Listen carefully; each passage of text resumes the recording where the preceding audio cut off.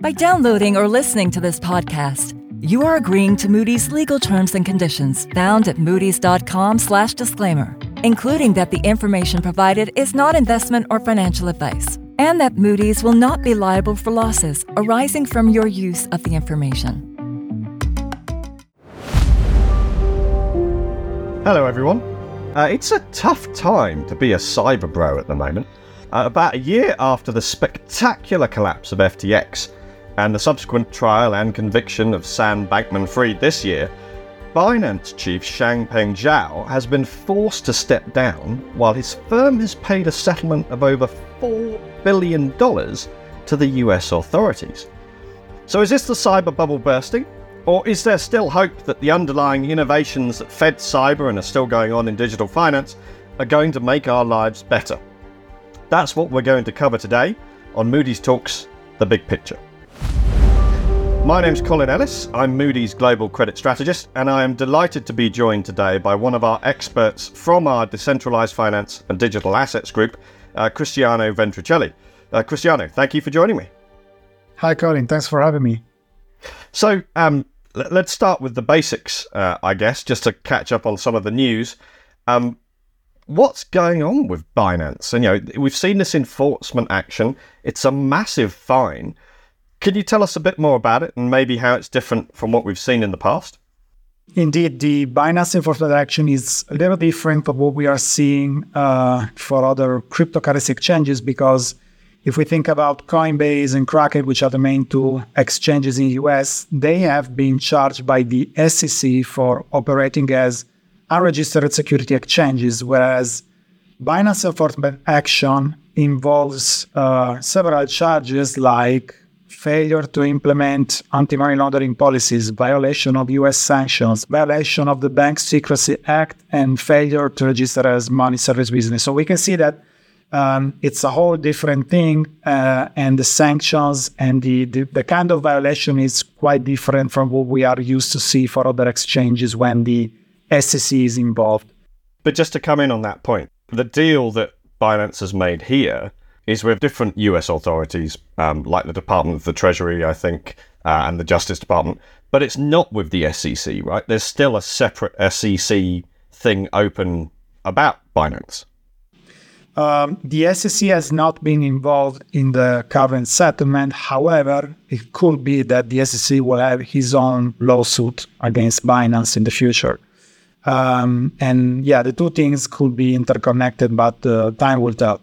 Coming back to the fine, yes, it's a pretty hefty fine, but we can put it into context by highlighting that Binance has facilitated $9 trillion trading volume in 2021 and $5 trillion in 2022. So as a share of their kind of total revenues or their total trading, the $4 billion is a lot to you and me, but it's not that big to them. Is that the point? Definitely. Yes, absolutely. Okay. And did we kind of see this coming a bit in terms of the action and the fine, or is it a bit of a surprise?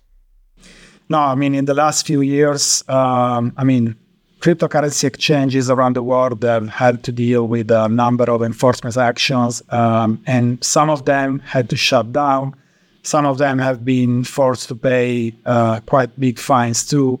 Looking forward, one of the things that we could see from this enforcement action is that it's more likely that some exchanges will have to step up their compliance and risk management measures to make sure they satisfy regulators' expectations in the future.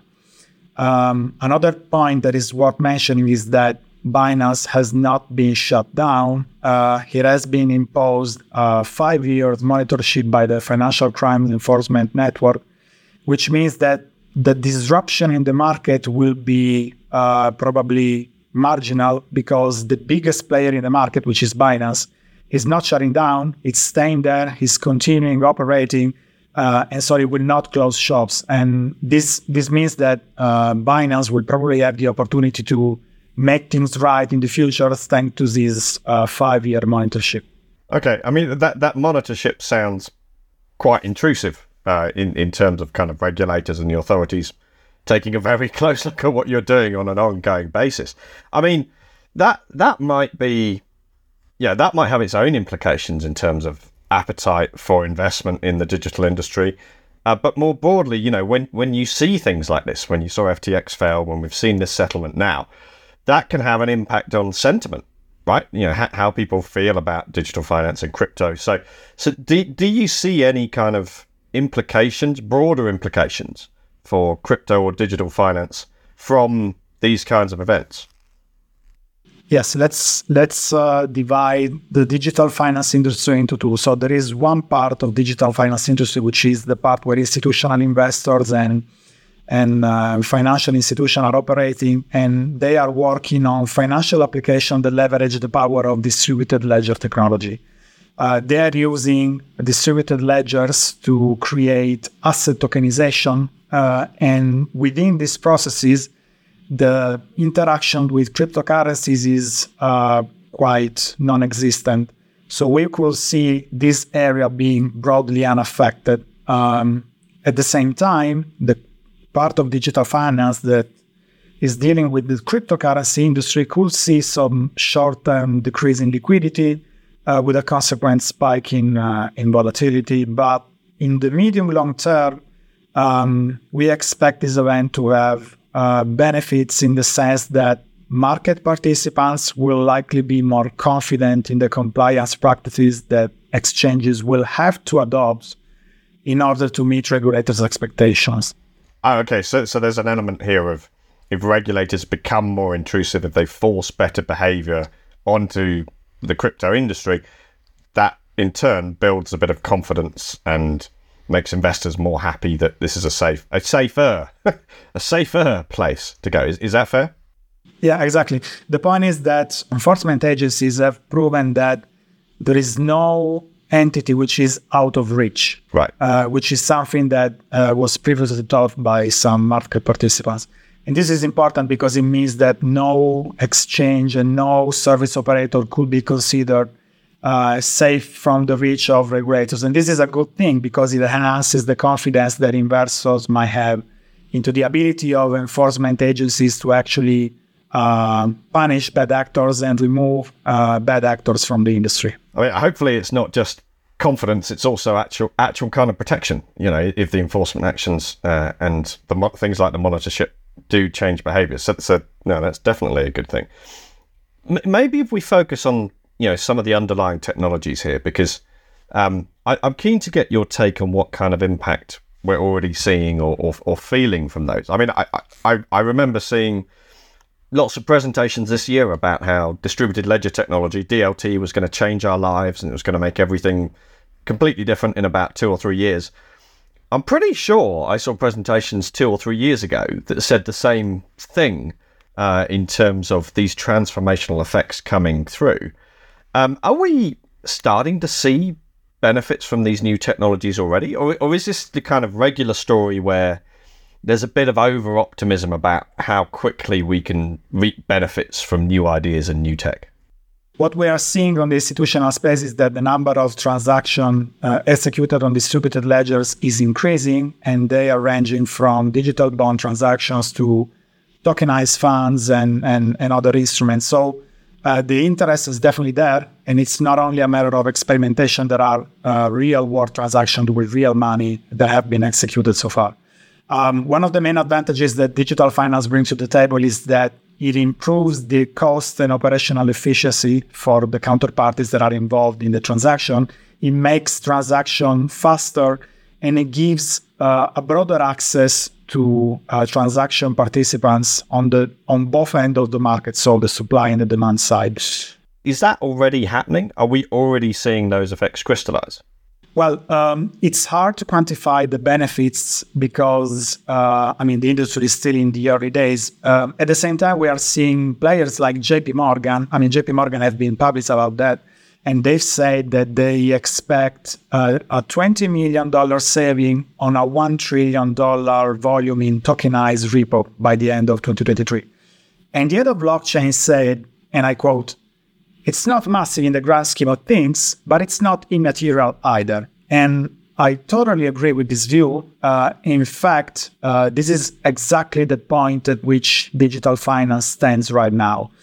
And yeah, you're right. Coming back to your initial point, benefits will take time to reach their full scale. And this is for three main reasons. The first one is that technology has made significant progresses, but there are still some areas in which the level of security could be improved. And you can imagine that some participants in the digital finance space must bear a risk to interact with these technologies, and these risks might not be acceptable for many institutions. So that kind of security risk, that's at the moment, security is maybe not quite as good as traditional finance metrics. Is that what you're saying? Or is it not as good as we'd like it to be? There are certain transactions, and we have dealt with some of these transactions in Moody's that have been as secure because issuers and market participants that put in place guardrails that prevented this transaction from being subject to any kind of outage. At the same time, there are certain areas in digital finance where we are seeing a level of security that is not completely satisfactory. For instance, the smart contract industry is one of them. Another point that is worth mentioning is that from a regulatory standpoint, regulators around the world have done a great job, and they have progressed, and they have provided a much more comprehensive and well-rounded framework for certain aspects. But there are still some gray areas that need to be addressed. And many players in traditional finance, they prefer to wait on the sidelines until they get some regulatory clarity that provides them enough assurance to transition into digital finance in a safe and sound way. Could you give an example of one or two of those grey areas, maybe, where a bit more detail, a bit more clarity would be helpful in terms of regulation? Yeah, well, for instance, one is the regulation of stablecoins. It's not, there are some jurisdictions like Europe, for instance, where things are advancing quite well. At the same time, there are some use cases and there are particular angles of the stablecoin business that have not been addressed yet. And also decentralized finance, for instance, it's an area where regulators have been quite cautious for the time being. And we will see more progresses down the line, but it will probably take some time. And also, last but not least, when we think about asset tokenization, we think about a digital representation of assets that exist already in traditional finance, but you have to have a way to purchase, to settle transaction with those assets. And in order to do that, in traditional finance, you use fiat currencies, whereas we don't have a counterparty of fiat currency in the digital world. There is a one-to-one correspondence in terms of security and reliability. So for the time being, stable coins are the main item that you could use to settle transaction in digital markets. But at the same time, recent events have shown that stable coins they could be unstable in certain circumstances. This is probably one of the reasons why central banks are so interested in creating their own digital currencies, right? As a means of settlement for these kinds of things. Exactly. So we see central bank digital currencies and bank deposits that have been tokenized as two forms of digital cash that could be better positioned than stablecoin to become the instrument of choice in the future. But their implementation will likely take some time. Okay. Still more to come here, more benefits to come down the line. I like that. Maybe to finish with then, just one kind of shorter term question. What do you think the biggest impact from decentralized finance is going to be on credit next year in 2024? Where are you expecting to see the most impact and most progress? Well, one trend that we are seeing in digital finance is that because of the tight monetary policy and higher for longer interest rate environment, investors are increasingly interested in transposing traditional finance instruments that have become extremely interesting from a yield standpoint on distributed ledgers. So we are seeing a trend of tokenizing assets like U.S. Treasuries and money market funds that are the way to go for many investors in this period that are looking for safe yields, and they are trying to take advantage of the new monetary policy shift. So this is one of the trends that we are seeing in asset tokenization. On the one hand, we are seeing the tokenization of public securities like U.S. Treasuries, like ETFs and money market funds. But on the other hand, we are also seeing an increasing interest in tokenizing private debt. Private debt, it's a new beast for digital finance because it involves giving access to credit to a broad set of counterparties that didn't have access to credit so far. And you can imagine this trend having two main implications. The first one is that it could provide significant liquidity to issuers and instruments that you don't typically see in traditional finance. But at the same time, it creates risks because it could create an adverse selection mechanism for which issuers that come to digital finance to get funding are those that you will not like to finance in the traditional markets. Okay, so it's Akalov's lemons problem all over again. If I can't get money the traditional way, maybe I go to the digital world and try and get in via tokenization. Excellent. Thank you very much, Cristiano. I think that chimes with a lot of the other work we've been doing on direct lending and private credit more broadly. But it's intriguing to hear that it's an area of focus in the digital world as well. Thank you so much for joining me today. It's wonderful that we have experts like you around to help explain these things to me and to everybody else. But until next time, that's it for today. So again, I'm Colin Ellis, and this was Moody's Talks, The Big Picture.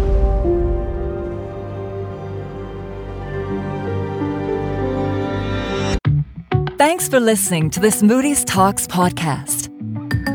To find out more about the topics discussed, please follow the links in the show notes. You can check out other Moody's Talks podcasts by visiting moodys.com/podcasts.